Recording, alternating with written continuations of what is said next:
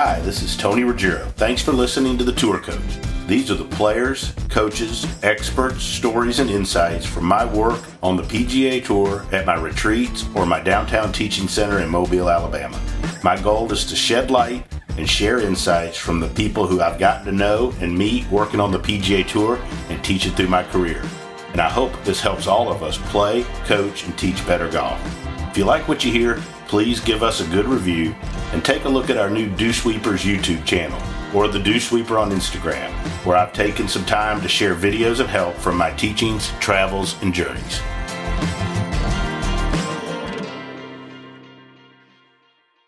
So this edition of the Tour Coach, joining me here once again, the second time, my good friend and one of the truly embodies the Tour Coach, because I see him about every time I'm out. Every time I talk to him, he's somewhere in the world coaching tour players. From Houston, Texas, Mr. Kevin Kirk. What's up, Kev? What's up, Tony? These are normally chats are more fun if we're sitting having glasses of wine, but we're confined to doing this during the day at a reasonable hour, where if I had a glass of wine, somebody would probably talk. So yeah, I mean, I think that's that the invitation over wine is always hard to pass up, especially at the end of a long day of work. But it's always a pleasure to speak with you, and I really appreciate you having me on the show. Absolutely, and one of the things what I really wanted to talk about is you and I've spent a lot of time over the past couple months talking about some things that we would like to do together, but in the midst of that is our passion, and in particular your passion for developing players and how to develop players of all skill levels, but in particular young players coming up. And I thought that'd be really what's the gateway, if you will, for development for players that want to get better. You've got some great ideas, some great opinions about it. A lot of my thoughts kind of mirror some of the things that you think and do. And I thought it'd be great because we have so many teachers. The thing that always surprises me about this podcast is how many teachers listen to it. And I get emails and direct messages every week from teachers that ask questions. And so I think this is a great topic because it's important for our game to be able to develop people. And so let's talk a little bit about your thoughts about how you really develop talent and how you really develop golfers. Yeah, I mean, I think player development is really kind of what golf instruction and the craft that we do on a daily basis is really all about. It's to, I think looking at developmental sports science, I mean, there's some really cool modeling that's been done. I mean, the first really solid model I ever saw was the long-term athlete development model that Istvan Bali put together, and I still use it as kind of my benchmark and kind of for my go-to for when I'm trying to make decisions or do programming. And it just gives kind of a general idea about watching what type of developmental stages people kind of go through. Particularly the youth, and some of the newer thought around development is it really expanded to include really the entire population, the entire golf population. That includes the recreational players, seniors, people that are just actually trying to top golf people. I mean, really trying to kind of branch out and try to focus on developing developmental platforms for people of a lot. It's just a much wider river that we're looking at now. So exciting time for sure. And for anybody that's in the golf business, and it creates a ton of opportunity, and super excited about it, super passionate about it. You talk about, the new stuff and expanding the scope where it's not just developing juniors, but golfers of all skill levels. And I have found, and recently, that I've had more and more, for a long time, Kevin, I had lots of good juniors come to me, but I have found more and more I'm having 40, 50, 60-year-old people come to me that are very passionate about getting better, that say, I've done this, I've done that, I've taken lessons. I really want to plan and I really want to get better. So I think that there is, and I don't know if I'm just starting to get more of them, but there seems to be a lot of those golfers out there right now that are hungry for programs and for a way to not just take a lesson, but a plan to really get better. Yeah, I think that, developmental coaching is really can and should be applied to really players of all levels. I mean, I think whether it's a person just getting started, whether they're young, as an adult or a senior, doesn't really matter, kind of their starting point, and then to be able to take them through, getting them started and then moving in, from a complete novice to maybe a beginner, from a beginner to an intermediate player, from an intermediate player to advanced and advanced to elite. I mean, there's a clear, set of things that have to happen as players move down that pathway. The crazy thing about it is, in spite of the fact that there's these benchmarks and these general guides, no two people are exactly alike. And some people are pretty content just being a beginner golfer their whole life. And if that's the case, then that's great. It's our job to make sure that they can enjoy the game, on their own terms, and then we have the capacity to be able to help them do that, and not to try to over teach them or teach them things they don't want to learn. So a lot of it has to do with spending time with the people that come and see us and try to figure out exactly a little bit about their golf story, where they are today and where they want to go, and then we become they're kind of the developmental Sherpa, so to speak, to try to take them down that path. I'll never forget early in my teaching career, I've told you I'd worked for Hank Johnson, great older teacher, and he said something to me. He said, always make sure you ask the student, what they want and what their goals are, because I would just always assume that, like, if a person comes to lesson, they just want to shoot better scores. But that's not always the case. Some people come because they want to hit it further. Some people want, everybody wants different things. And if we just go into it assuming that every player wants to become the best player they can or a great player or whatever, we miss the boat on some things. Like you said, there's some golfers that come to us just because they just want to learn to enjoy it more, or they want to get better at, they want to hit it a little further or whatever. It's really important to understand what the student wants, I think. Yeah, I think it's, if you're going to be a successful coach, I think it's imperative that you kind of figure out, to the point earlier, kind of where they've been and where they are currently, and specifically what it is they want to accomplish. And that may change over time, and that's okay. But if you're going to be able to help them, you need to slow down and make sure you've got enough information to be able to give them the right dosage, the right frequency of coaching, and all the things they're going to need to accomplish what it is they're trying to accomplish. So, when it comes to dosage and quantity and the frequency people come to see you at, because we get that question a lot, how do you establish that? Like, how do you figure out what a person needs? It's interesting. I think people are all kind of different. I have some people that I coach that they're pretty happy to kind of come in, take some information, and then go off and then just grit it out for a while with it. They like that. That's their process. It seems like it works better. And then I have other people that need more touch time. They need more. They have more questions come up, and they can. If you don't spend enough time with them they can spin themselves into a frenzy or start getting kind of losing their focus or their direction. So I think for me they're all individual. In general, my goal is to try to kind of allow people to coach them into a place of self-reliance where they can become almost their own coach. And I put myself in a situation where my role as a coach changes as we go from the first part of our work together through the middle and then towards the end.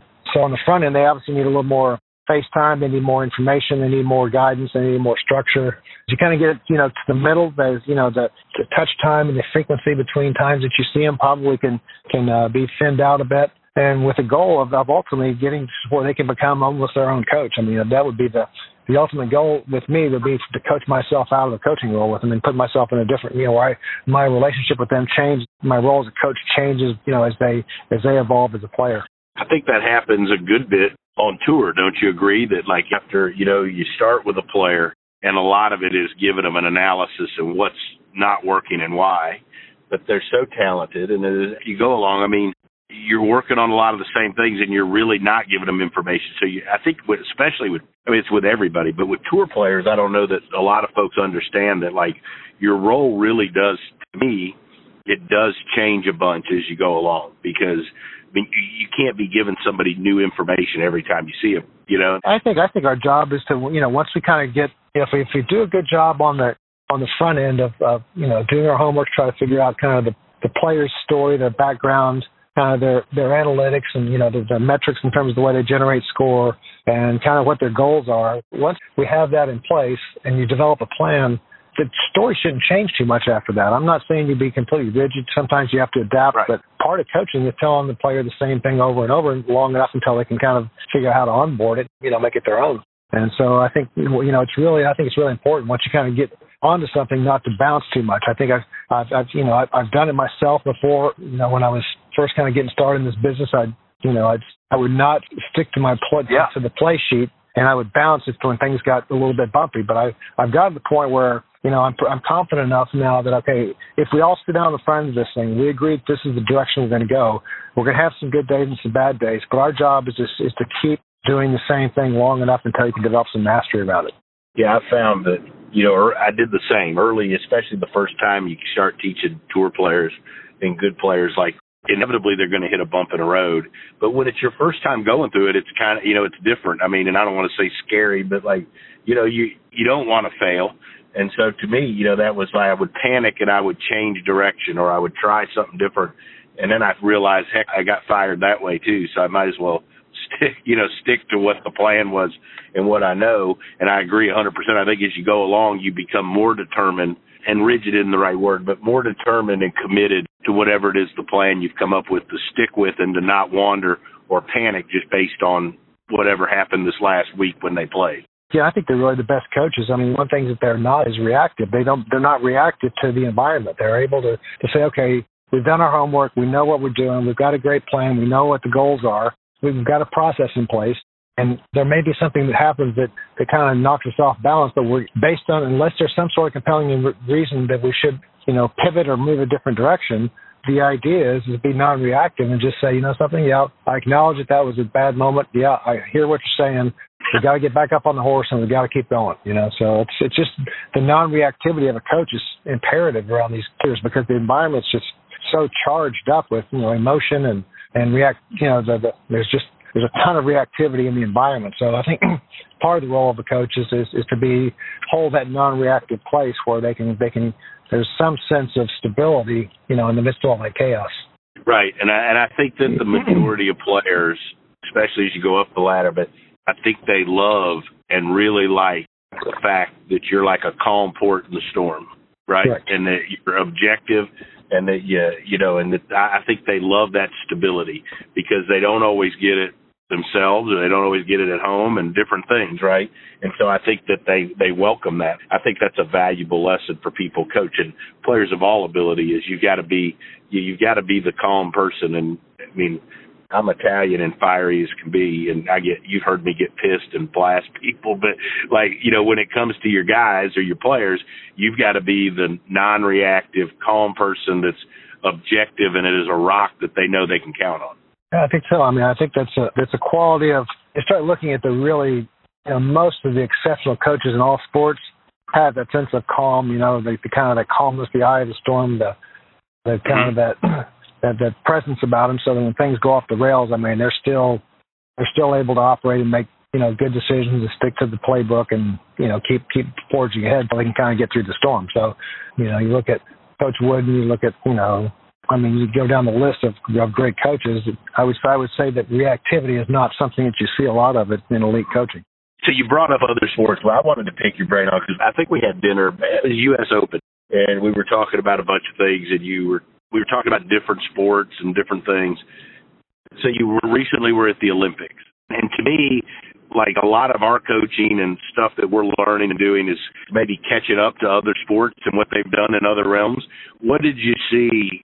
To me, being inside the arena, being inside the ropes at an Olympics, and then just being around all these great athletes had to be an incredible environment to be submerged in to learn more about what we're trying to do. Yeah, I mean, I'm an Olympic freak. I mean, a lot of the stuff that I've tried to kind of take on from as a coaching perspective is you know, come out of Olympic sport. You know, my first kind of dose of really good sports science came from the World Triathlon, and I mean, you talk about, you know, cycling and running and swimming at the Olympic level. Their level of sports science was ridiculous compared to what we were doing in golf. And so I took a lot of the things that I learned, you know, just in terms of just the general approach they took and the way they would apply science and you know, build programs around it. You know, I took a lot of that on, you know, when I was really starting to try to become more of a high performance coach. So, you know, being at the Olympics, I've told you before, Tony, that my life feels a bit like Forrest Gump. I mean, I just stumble along and I wake up in these moments. Well, you know, a couple of weeks ago, I woke up and I was at the Olympics. I mean, and how in the hell do you get to the Olympics, you know, at 60 years old? Right. So anyway, I'm finding myself in this environment, you know, surrounded by all these people that, you know, that have made all these sacrifices over the last 4 or 5 years to put themselves in position to be able to go meet this competition and compete. And, I had high expectations going across, and I can tell you that my Olympic experience, far exceeded any expectations that I would have. And I would hope that anybody's listening to this, if you ever get a chance to go, to participate, to be around that environment, you owe it to yourself to take the time to go do it. It was just a magnificent experience. I think the players found that out too, don't you? You heard a lot of, I think Rory was quoted saying, like, you went in and maybe some of them weren't as fired up because, like, they didn't grow up with golf being part of the Olympics. None of us did. And everything was geared around the majors. But I think that the players, everything I've heard is, were blown away by the experience of being involved in that and what that meant to be part of. And I think it's such a cool thing to be part of. Yeah, I would agree. I mean, I think that the thing that I got a sense of is, people are there. There's no money involved, right? So it's all just playing for to represent your country. And you get the sense that everybody that was there was so happy to be able to do that, to be able to kind of go represent their country and wrap that flag around their shoulders and go out there and push against these other people. And along with that, you get this sense that the players also recognized that there was a tremendous amount of sacrifice that had taken place for the people that had come before them to give them that opportunity. And then you're also compile that with this idea, a lot of these athletes in some of these sports had waited 4 or 5 years to compete, so the amount of sacrifice they put out was also, just at a super high level. So there's a sense of humility and grace with the people at the Olympics that is so unlike anything I've ever seen. I mean, it's one thing to get ready to work and try to get your tour card. You get your tour card. I mean, that's great. And to go out and play and win a tournament and win the major, that's all lovely stuff. But this Olympic thing is like on a totally different level. It's like all that magnified, if you can imagine it. And it may be just the fact that we haven't been in that space very often and just the rareness of it. Right. But the magnitude of the sense of appreciation and humility and grace with the athletes and the coaches and everybody that's involved was like nothing I've ever seen. It was so cool to watch. And I mean, I think some of it is the newness, but I also think some of it is that it only happens every 4 years. Like, as important as the majors are, like, we know that in 7 months we're going to start another string of 4, as important as they are and as attached as we are to them. And I think the fact that it's only every 4 years and then it's for your country and no pay, I think makes it extra special. I want to keep picking your brain on coaching. What are some things that we can do as coaches? What are some things you see us changing as coaches that are going to help us develop better players coming down the pipe in the future? I think really it's going to have to do with, us focusing on, unfortunately, a lot of the golf in the U.S., and particularly start kind of looking, let's just talk for a little while about kind of the youth golf movement. So a lot of youth golf is specifically kind of generated first around participation and trying to develop, as many players as possible. But shortly after puberty, there's a couple different pathways that emerge. You have these recreational players that end up kind of hopefully keeping them around, letting them kind of play. And then we have kind of more of a high performance or competitive pathway that emerges. And so I don't think that trying to push kids down a high performance pathway until they're past puberty is a good idea. None of the sports science would support that. I think we do that a lot of times. I mean, the idea that there's an 8-year-old world champion drives me crazy. I just don't think that's healthy for anybody. In a lot of countries, they won't even allow it. Like Golf Australia, they just won't let their kids even think about participating in a world event until they're 15, 16 years old. That's the opposite of so many of these things over here now, though. Don't you see? I mean, I think we're in kids that are 9 playing in a world golf. That have played 200 tournaments by the time they're 9 years old. And have 100 trophies in their room. And while all that's lovely, the problem is that the kids that perform the best performers earlier sometimes aren't the best. They're don't turn out to be the best players long term. They may be just that they're bigger and stronger. Maybe someplace in their 1 year of development in terms of there's all sorts of kind of studies that like soccer and hockey where the kids that make the national team, 80% of them were born in the first 3 months of the calendar year that they qualify in. So let's say we're talking about 12-year-olds. 80% of the kids that make the national squads, international squads, are born in the first 3 months of that cycle. Yeah. So that tells us that relative age is important, right? There's also, you've got early and late development just in general. So you have, let's say you got a 12-year-old, statistically you could have a kid that there's going to be a group of kids that could be probably 2 years underdeveloped, and they're probably more like 10-year-olds. And you're going to have another group of kids are going to be, probably 2 years over, early developers. So they're going to be like 14-year-olds. And so the difference that we see in those, even in like 12-year-olds is staggering. And so, what we get into in this country, it's about, it's really about competition. It's a very competition-based model. And we focus on, so it sets itself up easily for fast tracking, which is moving kids down the track too fast. You see a pretty good player at 9 years old. Next thing it's the parents have them playing against the 14 and 15-year-olds, which is just like the worst thing ever, right? Right. Going up there and hopping in the pool with them periodically is good, but the scarring that does to a kid, is just not good. The funny thing about Olympic athletes also is that some of your best top performers are the late developers. And so the thing we have to be careful with golf in this country is if we're going to focus on development, we also have to find some sort of way to keep those kids that are in the non-competitive side of that league, give them an opportunity to continue to compete. So like an intramural system for them to kind of continue to compete, because you never can tell. Sometimes one of those kids out of that other side is playing soccer and swimming and doing 5 other sports, may latch on to golf when he's 16 or 17 years old and become a Brooks Koepka, right? And a lot of the athletes today are multi-sport athletes. They've come from other sports and weren't even any good at golf until they were 16, 17, 18 years old. So I think that's, we have to start thinking about, okay, what are, the way we set this thing up. In a perfect world, I think that probably was, the prepubescent stuff would be really more built on physical literacy and trying to get kids to move and play a lot of different sports and have golf be part of their sports menu, not the only thing. So I think early specialization is like really bad idea. Once they get past puberty, being able to have, the right developmental channels in place for the kids that choose to compete, but also keeping some intramural type activities involved so that those kids that are playing some other sports have an opportunity to keep their hands on a golf club and continue to kind of hang around in the game. Because sometimes they might jump across the line a little bit later. So I think the structure of the way we look at all that, I think we could do a better job of having programming at a national level that would support these ideas that are founded in sports science. I mean, I didn't make this stuff up. This is just me studying kind of what the experts say, right? I want to take what you just said and play it to parents too. I get so many parents that when their kid isn't the best player at 14 or 15 years old or 16, and they're like, my kid doesn't have a chance.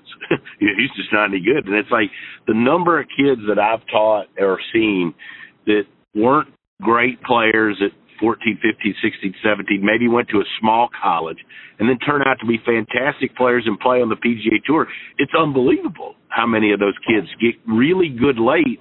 And I always tell parents, you just never know with a player when the light bulb is going to go off and they figure their deal out. Yeah, I think, if you look at, once again, going back to the Olympic committee, Olympic sports science data, you can be a junior Olympian through your 23rd year. So 23 and under is considered a junior Olympian. So according to the Olympic Committee, they are giving people a chance to fully develop before they start having them compete as adults, right? So in their mind, the full physical platform, the kind of your brain, your nervous system, your muscles, the hormones, all the systems aren't fully developed until you're 23 or 24. So my goal with a young player is try to make sure that by the time they're 23 or 24, they've got a good full toolkit. So if they decide they want to take it on at that point in time, they've got the right tools in place. They've done their developmental work to be able to have the bandwidth to be able to kind of go in there and if they decide they want to do that, they've got the right tools in their toolkit. So if I got a kid at 14, that's 10 years down the road. That's a long time, right? The scariest kids in my program are 7, 8, 9, 10-year-old kids that are really good and winning a bunch of tournaments already. Because I'm trying to figure out how the hell am I going to keep them on the pathway for 15 years, right? How do I keep without breaking them or having them, 15 years is a long time. What the hell am I going to do with this for 15 years? But the reality of it is that's what you're dealing with. And so taking it, 1 year at a time and breaking it down, saying, okay, this year let's get these 2 or 3 things in place, and then next year we'll get 2 or 3 more things in place. Next year we'll just kind of keep building, and I think that's the best way to do it. Instead of trying to fast track them and make them a superstar at 12 or 13 or 14. We got a good buddy of mine. We played together in college. His daughter's a good young player. But they got super caught up in every one of these they're playing 20 tournaments in a summer, and it's she's not going to play a single tournament.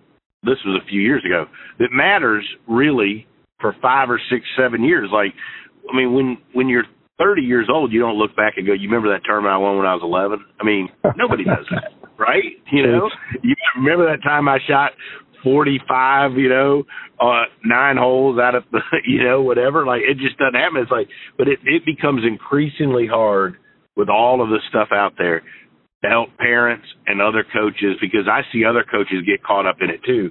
And this is where coaches are listening to you and I talk. You got to be careful to not put too much emphasis on some of these tournaments when a kid either has success or doesn't have success when they're 12 years old or whatever. Well, I think the good news is I think the PGA has really done a great job of kind of aligning themselves to the Olympic Committee and the Aspen Institute, some of these people that have thought this thing out. And they're really starting to do education around kind of what they call the American Development Model, which is a long-term athlete development model for, the PGA is doing it. And so my hope is, and I think the answer to the question that we've been kicking around the can all day here today is to have a developmental pathway that we loosely agree on. We think, okay, this looks reasonable, right?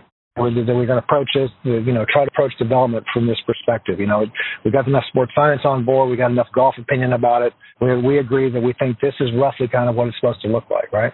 Not saying everybody's got to, swing exactly the same, but we agree that we're going to follow these basic developmental principles, right? And then if we can agree with that first, educate the coaches and get the parents on board, we've got a chance. But if there's any one part of that that's not in place, I think the thing's going to fall apart.